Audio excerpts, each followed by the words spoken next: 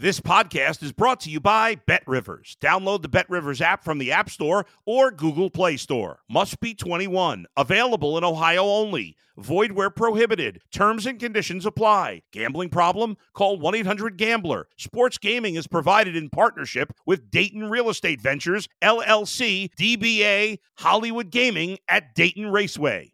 If you're a tennis fan, you'll love Betting Weekly Game Bet Match on the BetRivers Network. Whether you're a bettor or just love tennis, you'll enjoy the in-depth analysis each week of the tennis calendar. Subscribe to Game Bet Match today from your favorite podcast provider.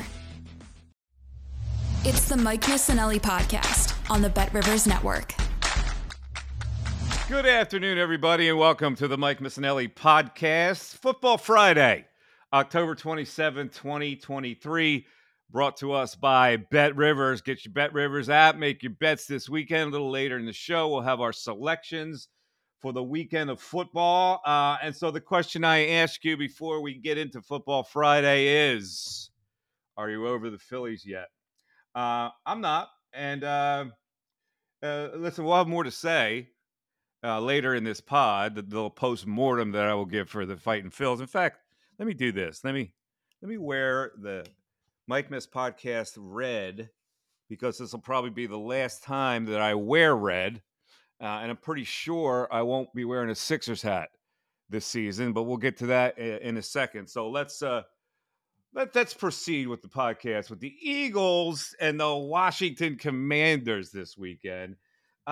Listen, this is a game that the Eagles I don't think should have a problem with. I think Washington had their one shot at the Birds, and they're not going to come through in this game. I think Sam Howell now he's been a turnover machine. His interceptions left and right.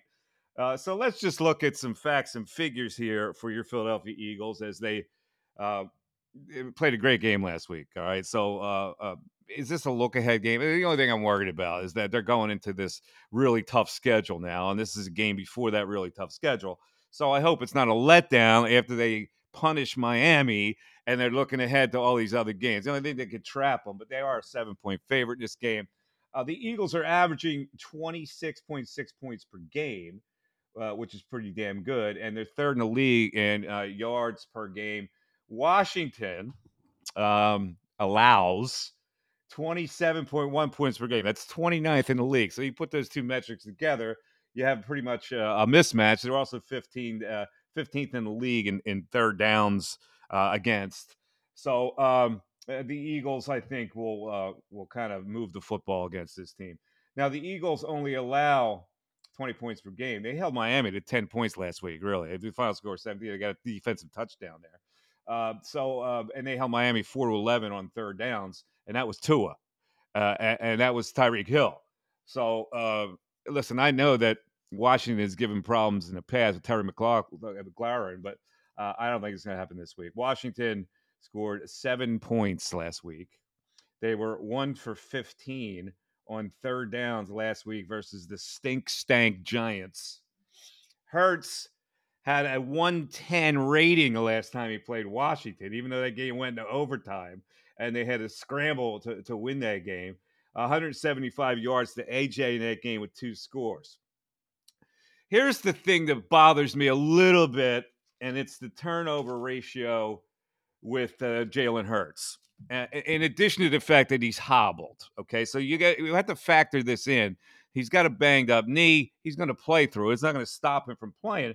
But I think we all have seen that knee, which was probably injured a couple games ago, is a little sore, and it's made him slower and made him a little more tentative when he gets out of the pocket. Now, he's been great wriggling out of the pocket, but he doesn't look like he has the same zip as he's coming out of the pocket, and that's probably because of that knee. So I don't know how they will game plan accordingly with this. I think you got to have fewer design runs for Jalen Hurts, and he's always going to have to scramble out of there and make yardage. Last season, he only had 12 turnovers with this metric called worthy plays, lowest in the league. He is averaging 3.01 seconds to get the ball out. It's the 5th slowest in the NFL. So there's a little worry about the quarterback, but probably not in this game. Here is a stat of interest. people. It's amazing to me that people chart all these metrical stats. There is there's a stat called turnover worthy plays. And that is a play when a team's quarterback puts the ball in harm's way. That's either by a pass or by a fumble where he's running, he's not protecting the ball. They actually chart these kind of plays called turnover-worthy plays. He is fourth in the NFL among quarterbacks with turnover-worthy plays. So he is putting the ball in harm's way. And that's not good. And they're going to have to focus on curtailing that. Washington held the Giants to, the Eagles last time, 4 for 12 on third down conversions. And they shut down a running game, if you recall, in that game. And Sam Howell had a 100 rating against the Eagles. However, the Eagles last week held Tua to 216 yards and an 87.5 rating. And Tyreek Hill had been averaging like close to 18 yards per catch, was held to only 8 yards per catch last week. So they found a formula with a secondary that's, kind of fragmented at this point. Let's face it. The Eagles defense has 24 sacks this year. That's tied for third in the league. They're third in quarterback hits. Sam Howell is getting blasted by the NFL. 4 sacks last week. He is on pace. Get this? He is on pace for 80 sacks this year, which would be an NFL record. So when I look at this game, I don't see much competitiveness. I don't think the Eagles will look past Washington. I think the fact that Washington took them into overtime the last time is a cautionary tale for them. I think they've got a game plan around Jalen Hurts with this new stat where he puts the ball in harm's way. He's got to stop that. He's got a banged up knee. I expect that the Eagles have to get their running game going. When they get the running game going, everything can flow off of that because nobody's been able to stop A.J. Brown in this game. All right, let's bring in producer Darren for his analysis of what's going to happen this Sunday. 1 o'clock game, a regular time for a football game. This is what I call football Sunday when you play a 1 o'clock game. You get up, you have a little breakfast, you hang around, you go to church, whatever you do, you come back, boom, TV's on, 1 o'clock game. It's a beautiful Sunday. Darren, your thoughts? Totally agree. Love the 1 o'clocks. Love to have my feet up, having dinner at a decent hour on a Sunday. If Howell gets sacked, he's not going to. You can't survive 80 sacks, right? I mean, if you get sacked 80 times in one season, you're probably not making it through 17 games. Look, you have should be. Look, the only concern is that they look ahead with Dallas next week. But this really should be over. It should be, what do we call it? The cigar halftime piece. We said the only thing that does concern me, and we talked about Hurts last week, and that's how he's holding onto the ball too long. It doesn't surprise me that he's among the worst in the league at at the release time. It doesn't surprise me at all. So this is one of those games where you got the little things that you got to tighten up. You tighten them up. You work on those things that you got to tighten up in a game like this. Because with all due respect to the Washington football team, they're just not good. They got a couple guys on defense that can play, but just there's no consistency there. The offense, their offensive line is brutal. And Howell can't get he throws too many picks. He makes bad decisions. Eric Bieniemy's got to be like, what did I do here? Why did I leave Kansas City to come here? So, wow. This is a game where you tighten up some loose ends. I think this is a rocking chair ride, as we say in the gambling business for the Philadelphia Eagles. And I think you won't be on edge if you're a fan in this game. Okay, that's what I'll say. Okay, so Eagles Washington, 1 o'clock. We've previewed that. I'm thinking it's a cover. Although I hate betting the Eagles games because it gives me an extra emotional upheaval. I just like to watch the game and bet other games. All right, so you're giving 7, by the way. You giving the 7? No, what the Eagles are giving 7. I said that already. Yeah, that's all right. That's all right. You weren't paying attention. That's okay. I get it. All right. In any event, let's move on now to the Phillies because I'm not over it. And I'm surprised that a lot of people in this town are, judging by social media. There are too many people that have gone Braves fan route, which is, oh, our boys are great. And we're gonna be, listen, I know they're good. Okay, I know they're going to be a contender next year. I know they're going to come back with basically the same team with a couple twists that we'll talk about in a second. But I do not understand how this loss would be easy to process for people or easier to process. I'm still stung by it. I still can't believe it. And when I know that the Arizona Diamondbacks are playing in the World Series, that's an extra pain. Every time that there's a game, now I won't watch the World Series, but I know that there's a game, right? So anytime that the Arizona Diamondbacks are now displayed on national TV in the World Series, it's a kick in my quilloons. I got to be honest with you. And when we look at the series, and we look, Dave Dombrowski talked about it yesterday, and he echoed some of the same things that I echo. He said, we lost the series. We lost our mindset when we went to Arizona. And that's exactly what triggered it. They lost their mindset. Now, people say to me, Mike, I hear you talking about why they didn't take batting practice is a big deal. They still took swings in the cage. Yeah, I get it. You're going to take swings in the cage. That's not what I'm talking about. I'm talking about the mindset that you introduce to your team where you go, okay, we don't need to take batting practice on the field. Let's refine our swings in the cage.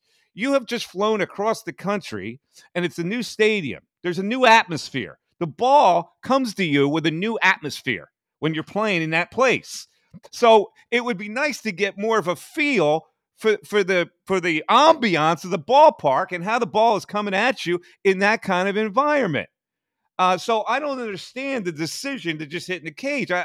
What did you have to gain by that? What, were your guys tired because you flew all the way across the country and that was supposed to preserve the energy? Like, I don't understand it.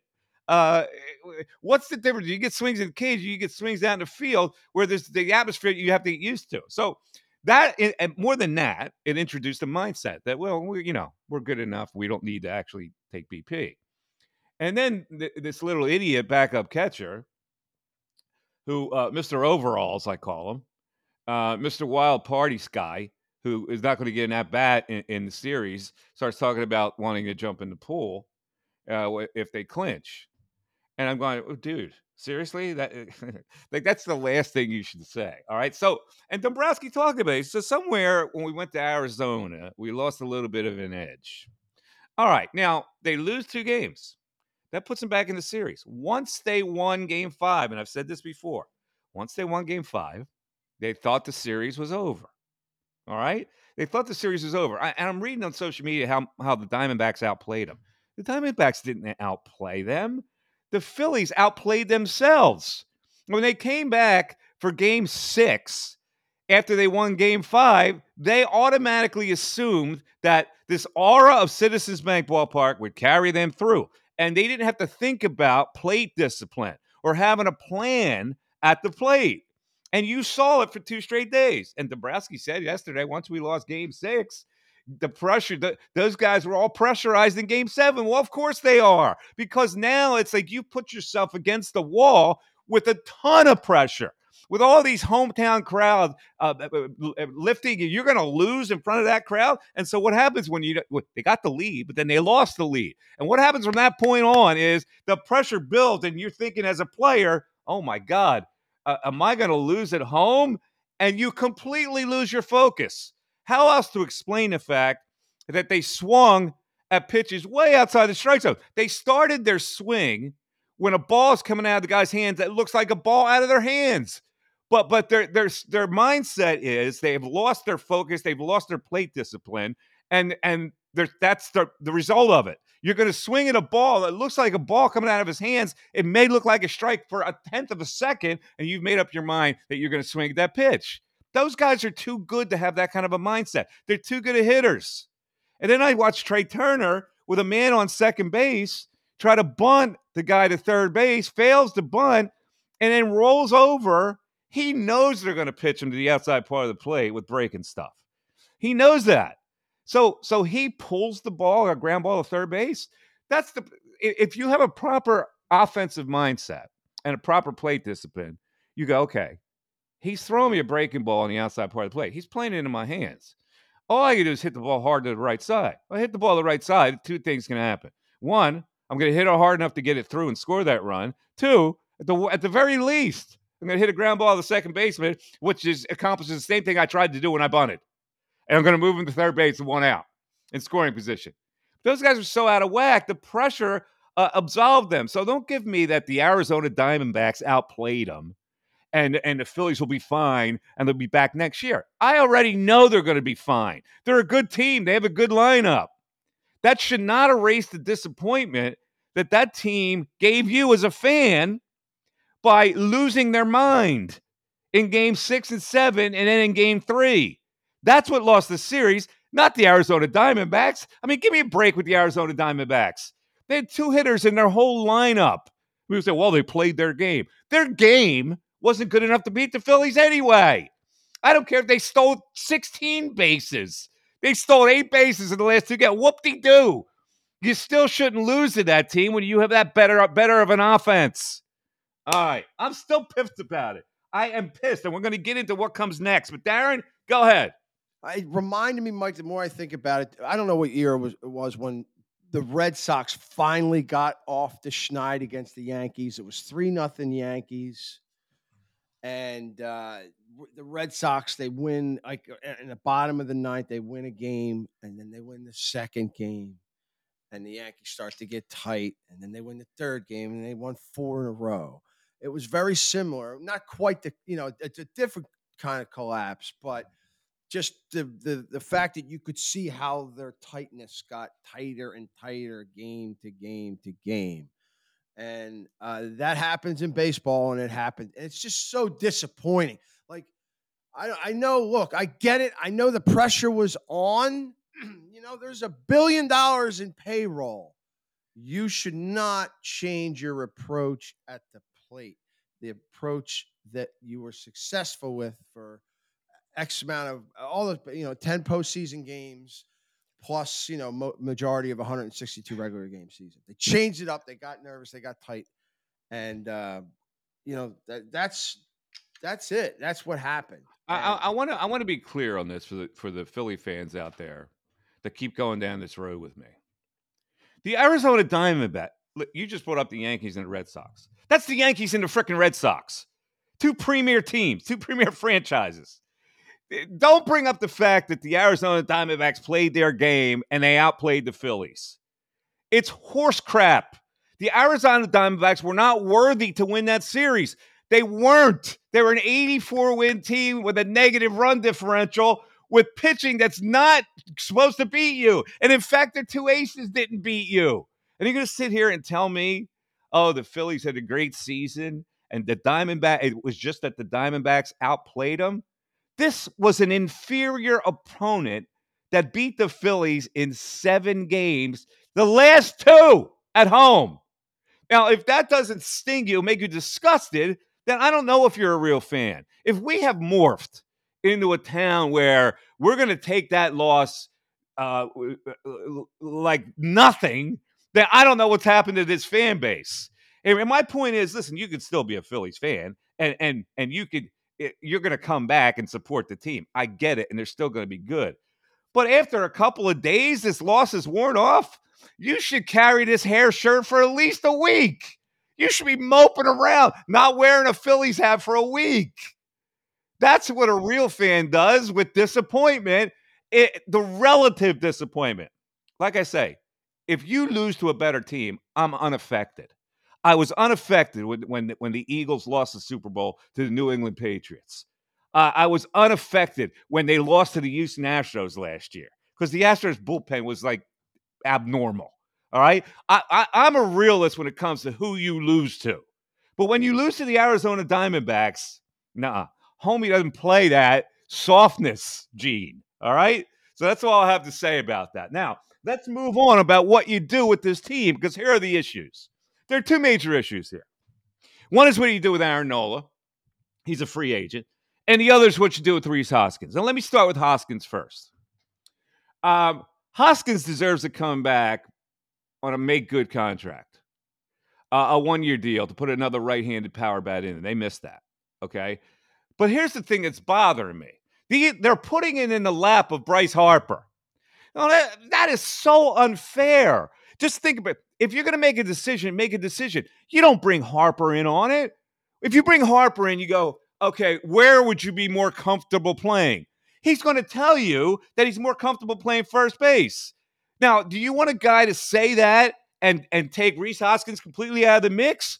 Think about the pressure you're putting under Bryce Harper. If he says, I want to play first base, that's the end of Rhys Hoskins in Philadelphia. Now, as a player, you've already praised Rhys Hoskins as the heart of this team. Now you're going to put him in a decision where he X's Rhys Hoskins out of the equation? You shouldn't have. And then if you put, he's going to say, if he has deference to Rhys Hoskins, he's going to say, yeah, I'd rather play right field. And maybe he doesn't want to play right field. You should not include him in the mix or ask him his opinion on where he wants to play. End of story. It's really bothering me. And I can't believe the Phillies can't see this. They don't have the foresight to see with an uncomfortable position they would put him in for this. Yeah, I just don't know what you do with Hoskins, though, because you know, if you sign him, what is he, a bench player?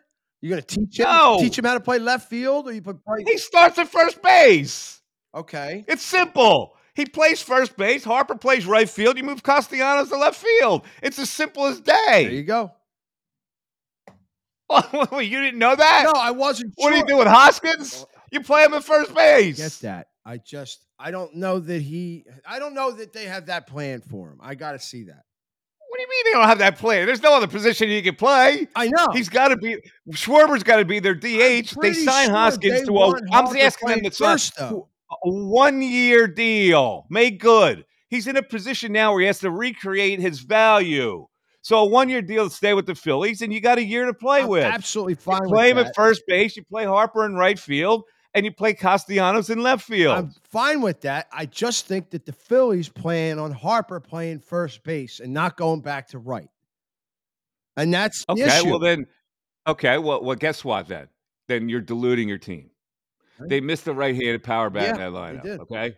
All right. So, and here's this notion that I read today that, Castellanos is more comfortable in right than left field. What, are you kidding me? Well, that's got to be a fact. Who gives a damn where he's trained? You can train a chimp to play left field. Look at all the people in baseball that play left field. My God, you put up with Schwarber for an entire year, for crying out loud. Nick Castellanos is going to be incapable of playing left field. It's the easiest field to play. It's much easier than right field and center field. All right, now let me get to center field. Johan Rojas needs a year in AAA. And Marsh has to be the everyday center fielder. It's as plain as day. I was still, and you know from hearing me, I go, they're overvaluing this Rojas thing. They're enamored with this Rojas thing because he can run down a fly ball. He cannot hit at a major league level right now. Yeah, I completely agree. Can't. He was overmatched. He was little league-esque when he got to the plate. It was an automatic out. You can't put him in the mix for next year. He needs an entire season at AAA to learn how to hit. And to leap him up from that minor league leap to the big leagues was probably unfair to the kid. So I'm comfortable with Marsh as an everyday center fielder. I'm comfortable with Castellanos playing left. I'm comfortable with Hoskins with 1 year playing first base. And I'm comfortable with Bryce Harper moving back to right field. Yeah, and if that doesn't work, you got a year to figure it out. I've never seen a pro player completely guess at pitches every game for 10 straight games. Just threw a bat out and completely guessed. He cannot hit at the pro level, not yet. All right, now one thing on Nola. Nola is probably going to get offered a 6-year contract around the league. The comp is Carlos Rodon got 6 years at $27 million a year from the New York Yankees. Carlos Rodon is not the quality of pitcher of Aaron Nola. So here's the thing you got to factor in. The Players Association is involved in this, okay? The agent has pressure to get the same contract or better for his client than Carlos Rodon got. That standard's already been set. And if you take anything less, you get in trouble with the Players Association because you devalue a pitcher who's got better value. So there's pressures that come from the Players Association. Now, Aaron Nola may say to his agent, listen, I want to stay here. I'll take 5 years, in which case the Phillies should sign him. I don't think the Phillies are going to 6 years. So it's a matter of Aaron Nola turning down a 6-year contract from somebody else. And his agent could say, well, listen, I pressed for 6. My client wanted to stay here and took 5. And that's the out for him. I don't know what's going to happen. They're not going to 6 years. Somebody desperate for pitching who's a semi-contender is going to give him 6 years at more money than Carlos Rodon got. He's going to get $30 million a year in a 6-year contract. 6 years, 27. What do you get a year, Rodon? 6 year, 27 per. All right, 6 year times 27. Right, let's do a total of 162 million. Okay, so if you do, let's see what 29. If a 4-year deal, that's 50 million less. Hold on. So if you do 29 million at 5 years, you're at 145 million, and that's about 15 million cheaper. That's still a lot. That's a lot of money for Nola, man. But it's 5 years. Yeah, they said they'd like to sign him. Yeah. I think Dombrowski's saying I'd like to sign him means we like to sign him, but we're not going to go to 6 years, because he then said if we lose him, and we don't want to lose him, we'll replace him with a trade or a free agent. That's what he said. Now, is there a free agent on the market that is going to slot in as that good of a pitcher in year 1 and 2? There is one guy. It's Blake Snell. Guess what? Blake Snell is not going to get less money than Aaron Nola. Yeah. All right, so forget about that free agent plan. You would have to sign somebody akin to a Taijuan Walker in free agency, and that's not good enough for your 2 slot. All right. What about Painter? Some questions to answer. Are you factoring Painter into that conversation at all? Or are you got to wait and see with him? Painter can't pitch next year. Oh, that's right. Because he's surgery. Done. I forgot he's done for next year. Yeah. Mick Abel is not ready. He had the surgery. And they don't have anybody ready to slot in. My bad. All right. That's the Phillies and the Eagles at the top of the Mike Missanelli podcast for today. Let's go into Mike Unleashed, because we have the ridiculous and the sublime, or the serious and the absurd. Let's go with serious first, and we'll talk about the Sixers, who gave it a shot last night, but they lost to the Milwaukee Bucks in the end because the Bucks are better, and they have guys that can make clutch shots. I don't think the Sixers have enough talent to contend. I'll say that right away. The Harden situation, it's probably not going to end up where Harden's going to play for the Sixers. But that's the big issue now on what happened with Harden and why he didn't travel to Milwaukee. And I want to make this clear, because there are a lot of people out there that say, oh, it's good that the Sixers are going to have him ramp up. You know, this concept of ramping up is now getting absurd. All right? The players, when they show up for training camp, have to ramp up. Yes. How do they ramp up? They play in preseason games right away. Harden had enough time with the Sixers in training camp, even though he did go away for several days. He had enough cardio, and he had enough playing with the Sixers where he doesn't need to ramp up. The ramp up theory that the Sixers are putting up there is a ruse. It's a ruse because it buys them more time to make a deal. Now they say he has to ramp up. We'd like to give him 10 days. You got to be kidding me, right? Like, he wanted to go to Milwaukee. He thought he was well enough to go to Milwaukee. He tried to get on a plane. They said, go home. Why'd they say go home? Because they don't want him to play and possibly get hurt. They got to put him in bubble wrap now in case they can conduct this trade. So they sent him home. They got 10 days to buy. Now, I guarantee at the end of 10 days, what's going to happen? They're going to say, you know what? He needs more time to ramp up, right? And it gives them more time to consummate the trade. It is absolutely ridiculous that if the Sixers really wanted him on the team, the limit is minutes in a pro game. What was that supposed to do? Kill him? If he played 15 to 20 minutes in that game, is that not akin to ramping up? I don't understand how fans can get duped with these tricks that organizations play on. I'm so sick of this situation, Mike. I'm so sick of his name. I mean, it's quickly approaching Ben Simmons, where I can't hear his name anymore. It's just, I don't want to hear his name. I don't want to see his beard anymore. I'm so just addition by subtraction. Give him away. All right. One other thing. There's a lot of optimism People are. Listen. I understand fans want to be optimistic. They love their team, right? I look at the reality of it. I would like the Sixers to win too, but I can't con myself into thinking they're a contender. They don't have enough frontline players to be a contender, notwithstanding what they did last night with Kelly Oubre going off for 27 points. All right, I get it. He's not a bad shooter. He can't play you defensively. And that's fine. He's going to give them a little bit of offense. But you mean to tell me when you look at that team, what did they get out of Tobias Harris last night? He's supposed to be a key player for them. He was like invisible. All right, now Maxey at 31. Nice effort by Maxey. But they don't have enough with Maxey and Embiid and another scorer like Oubre. And who else? Who else is going to help them score? DeAnthony Melton had a nice game last night. He's not a consistent scorer. Who was the first guy they brought off the bench last night? Danny Green. I mean, seriously, folks. I get that you. I like the ball movement with Nick Nurse. I'm going to say this one time. Ball movement, my ass. Okay, ball movement is not going to win anything. Ball movement is not going to make you one of the top two teams in the Eastern Conference when you have to go against Milwaukee and Boston. All right, so let's get it straight. This is a gap year for the Sixers, and you're going to have to sit there and like it because this Harden thing, A, he's not going to really play.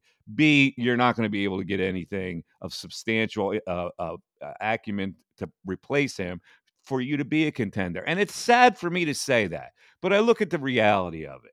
I look at the Phillies, yeah, they're going to be a contender next year. I look at the Eagles, yeah, they're going to be a contender next year. I look at the Flyers, and we went to the Flyers game last night, whatever.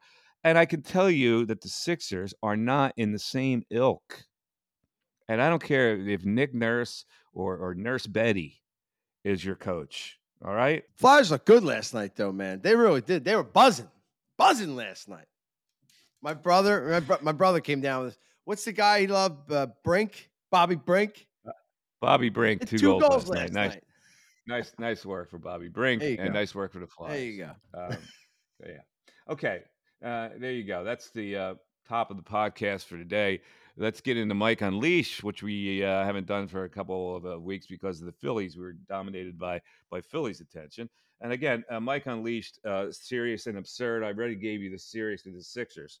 Here's the absurd, because this is going around the social media. And I want to really dig into this because it was a list of where you don't take someone on a first date. And so let me go over this because I agree with some of it and I don't agree with some of it. All right, first date, list of places women absolutely refuse to go on a first date.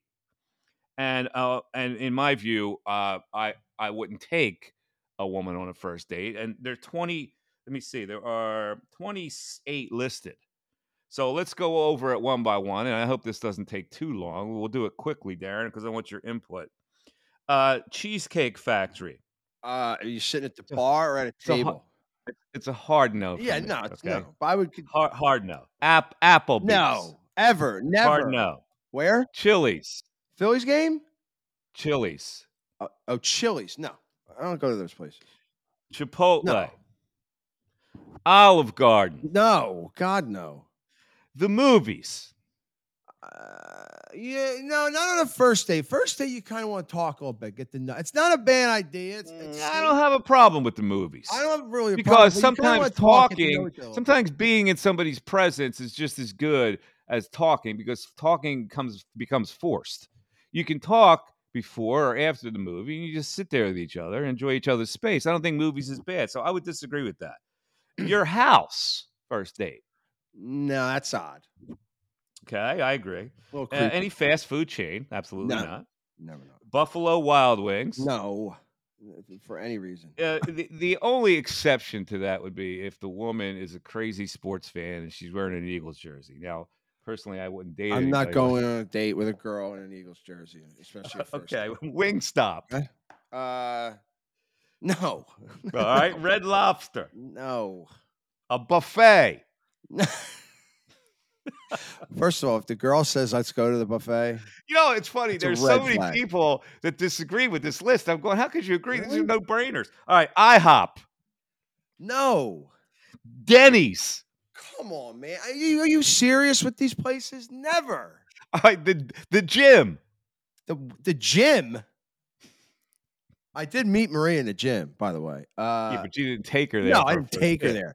Okay, yeah, No. it's somewhere you can meet somebody. It's not somewhere where you take for a Yeah, first date. yeah, exactly. Yeah, let's go work out together. But I can see you sweat. No, church. No. Ah, Too volatile. depends on what you are. If you're a very Christian man and it's a very Christian woman, that's not a bad thing. To be honest with you. But to know that and to do that, you would have to do something that you don't broach. You don't breach religion and politics. You just don't talk on a first date or before a first date. So I don't think that's a bad idea. Certain exceptions would allow for that. Let's go Starbucks. I'm fine with that. You can talk. I'm not opposed to that either. Now, it's not date-esque, but it's like get to know a date. I would rather like a regular, like neighborhood coffee shop. Starbucks or coffee dates, I'm okay with. Ice cream dates. Let's go for ice cream. That's not bad. No, that's not bad either. Very similar to coffee. It's a little less formal, but not bad. Yep. Family functions. No, don't do that to someone. What if? Yeah. Don't do that. Movie night with either Netflix or Hulu, et cetera, et cetera. No, you're not. I'm not bringing her to my house, and I'm not going over her house on a first date. No. Somewhere that requires a long drive. With a shovel and a bag of lye in the trunk? No. All right, I will say this. Because if it doesn't work out, the woman is outdoorsy and you're outdoorsy, the drive to a hike or a mountain bike, is okay. All right. Let's go now with bowling. I don't bowl. I don't get bowling. I don't have any opposed to bowlers. No. No. Bowling is not a bad first date. It happens to be on this list, and see, I have like 5 now. That nightclub. First date, you can't really hear each other. Only if you like to dance. Fair enough. A hookah bar. Not for any reason will I ever be in a hookah bar. Well, not you, but I'm just talking about first date. I guess. I'm not even sure on what they are, to be honest with you. But go ahead. All right. A bar for just drinks. Yes, there's nothing wrong with sitting in a bar, having a couple of drinks, and talking. Okay. Waffle House. No. And finally, a sporting event. A sporting event's like going to a Phillies game is probably a good. It's not a bad idea. If you're a rabid fan though, you got to dial it back. You know what I mean? Like you can't be like yelling "Fragile" at Acuna for 9 innings on a first date, right? Yeah. All right. So to take inventory of this, I've given the okay to movies, right? To church, to a coffee date, to bowling, to a bar for just drinks, and to a sporting event. So that's 6 out of the 28. Now, while I'm out of here, let me tell my favorite date story. It has nothing to do with me, but this actually happened to a friend of mine who just started to, I don't know if it was their first date. It might have been their first date, but that's irrelevant to this story. This is a guy that I worked with, and he was telling me the story of this. This was the first time she invited him over her house to watch television. And so they were watching television on the sofa together, and she says to him, would you like to meet my dog? And he says, oh, you have a dog? Of course. He goes, I love dogs. She goes into a back room, and she brings out... Yeah, I've heard this story. Go ahead. She brings out a collie that had been taxidermed. Yeah. She brings out her pet collie. It used to be her pet that she had taxidermed. and placed the collie alongside the sofa where they were sitting, and she proceeded, as they were watching television, to pet the collie. And so he told me this story the next day on the telephone, and he said, "What do you think of this?" And I go, Don't he goes, "What ever would you do?" lose her He number. goes, "What would you do?" And I went, "Get out!" Dude. All right. Oh, That my ends Mike Unleashed for God. today. Thanks, everybody, for listening. It is time now for the picks of the week. Oh, boy, picks of the week. It's getting tougher and tougher, but Yeah, I've been I had really 0 good for on 3 week college. last week. I was brutal. All right, let's go. I got 3 that I'm looking at, 1 college and 2 pro. So let's start with this one here. I'm going to go obscure. Now, I like a couple of games. Like, for instance, I think the Wisconsin-Ohio State game has a very short line. Wisconsin is only getting 14.5 against Ohio State in a come-down week for the Buckeyes. So I would look at that. I would also look at Arizona getting 3.5 against a much better Oregon State team. But my play in college for the week is going to be the Tulane Green Wave, an under the radar decent team, minus 10.5 at always potent Rice. Right. I'm taking Tulane, giving the 10.5 over Rice. Don't laugh, because money is not to be laughed at. All right, let's move on to the NFL. At the Saints, interestingly enough, I was looking at that game. are a 0.5 point favorite over the Colts. I like the Saints to win this game. All right, I'll take the 1.5. That's telling me a little something that at the Colts, the Saints are getting a 0.5 point. It's a slim line, but still, I see 1, I but like the yeah, Saints 1 to half. win that game. Right. 1 now, okay. And then I'm going to take the Vikings minus a 1.5 at the Packers. Vikings are a better team than the Packers. I'll take the minus 1.5. They're favored going into Lambeau, which I think is very telling. So they're my 3 plays. Tulane minus 10.5 at Rice. The Saints plus a point at the Colts. The Vikings minus a 1.5 at the Packers. Your selection.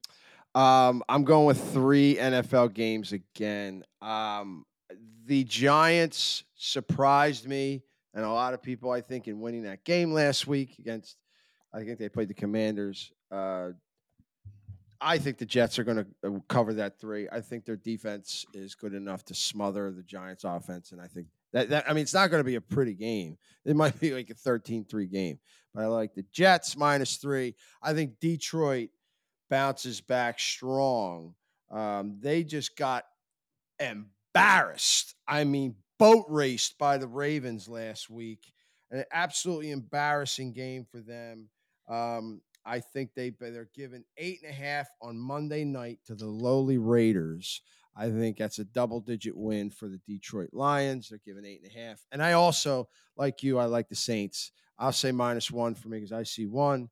The Colts are a decent team. They play pretty well for Steichen, but I think the Saints need the game a little bit more than they do.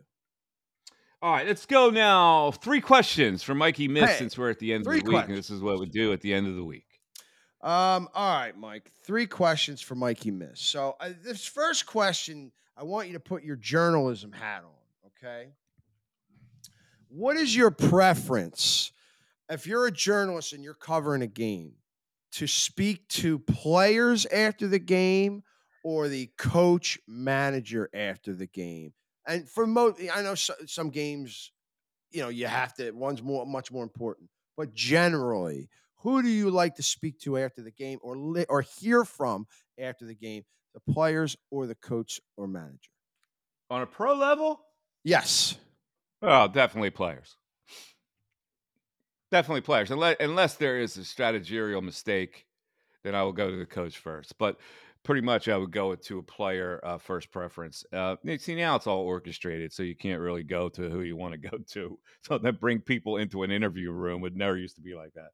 So you got to take what you can get at this point. All right. The last two questions are Halloween related. So, what is your favorite Halloween memory of your daughter, Kira? Give me a good one. It doesn't have to be necessarily your favorite. Give me a good Kira Halloween memory. It's funny because they all blend in. I really don't have a specific memory. Is there like a I specific remember, costume she liked? her mother, my ex-wife was really good at making costumes, and I forget the costume she made one year, but there's a big Halloween situation where I live at a local park, and she won first prize as a little tyke for her Halloween costume, and she was That's so pretty proud cool. of it. So that was my memory of that. Now, my particular memory was That's my third this is question. Your childhood Halloween memory. well, I wasn't a childhood memory; it was an adult memory, Okay. and like sometimes I'm really cynical, and this is very inappropriate if I would do it today, and I'm kind of when I think about it, I wouldn't do it today. But yeah, I went to a Halloween party once where What'd you have to do? costumes that are sometimes in bad taste, I know. and I you remember this costume. laugh. There's two things. I went to a Halloween party, and married couple came in as Christopher Reeve and Margot Kidder. If you remember the actress Margot Yeah, Kidder, Superman. She was Lois she Lane. went she went berserk Oh yeah, in she real lost her life, mind.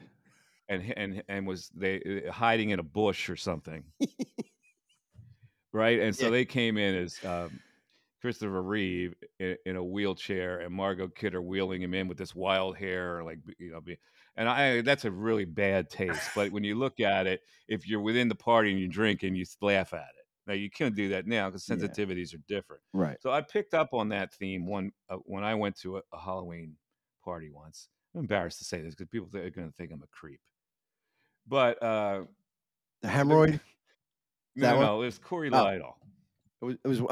Corey Lytle was a former pitcher for the Phillies. Now there were a lot of he wasn't that great of a guy. I had heard a lot of stories about Corey Lytle, and I don't want to share them here, but he wasn't the best teammate, let's say.